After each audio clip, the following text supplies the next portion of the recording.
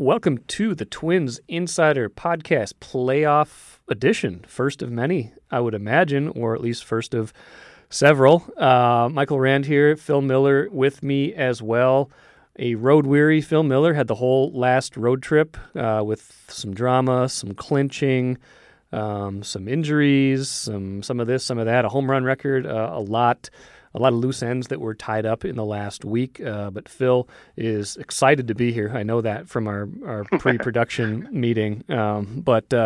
Phil, let's start with kind of the topic du jour. I think everybody's excited. 101 wins. They finished the season relatively strong, kind of did what they needed to do in those last 13 games, but a good bit of that, not all of it, not close to all of it, but a good bit of it was overshadowed Saturday when Willians Astudillo and Luis Arraez collided, resulting in a grade 1 sprained ankle for Luis. The hot-hitting rookie looked worse than that, but that still could be enough to keep him at least out of the division series. So let's get an update from you on that, whatever you saw and heard over the weekend, and then also we can use that to inform a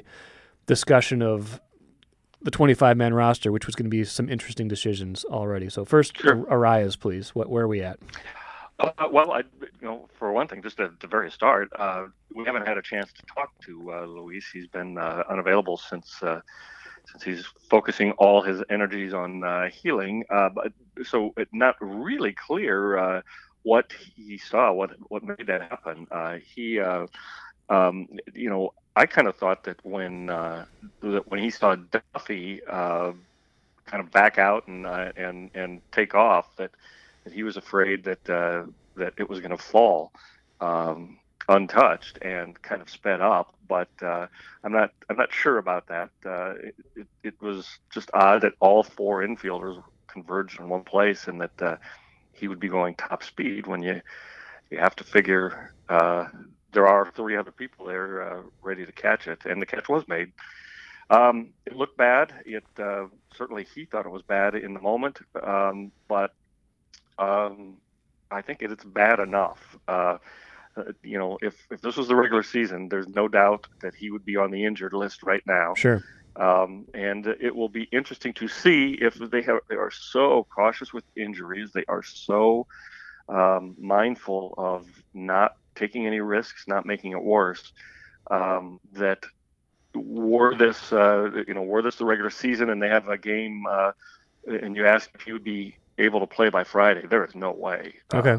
He was on crutches Saturday. He was hobbling like an old man like me on Sunday.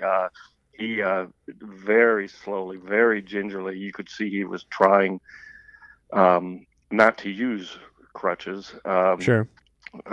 Perhaps I'm not sure if thinking that that is going to strengthen it, but if he plays, if he's ready this weekend, I do think it will be kind of a sign of how important the postseason is to the Twins, because it would be a change in their regular season policy for sure. All the medical experts say it's a minimum 1 week to 2 week recovery, even for a grade 1 sure. sprain, and they don't have that kind of time. So we shall see. My guess after seeing him yesterday is he's not going to be ready, but they're going to do everything they can, every treatment known to man, they're going to put on that ankle. Well, the good news for them is they don't have to submit their playoff roster until Friday, right? So they do have the full stretch to, try to get him healthy. This isn't the kind of thing where it's Tuesday and then they got to, the postseason starts. They got to submit it. It does go till Friday, yes. Yeah, it's the rule is 10 a.m. on the morning of Game 1 at 10 a.m. In the time zone that the game is being played. So okay. It's 10 a.m. Eastern, 9 Central, and Rocco made it clear that the decision the roster is going to be turned in at 8:59, I think, Yeah. because they want to give it every chance. But it was wrote about this today. It's not just as simple as yes or no, and I think the problem is I think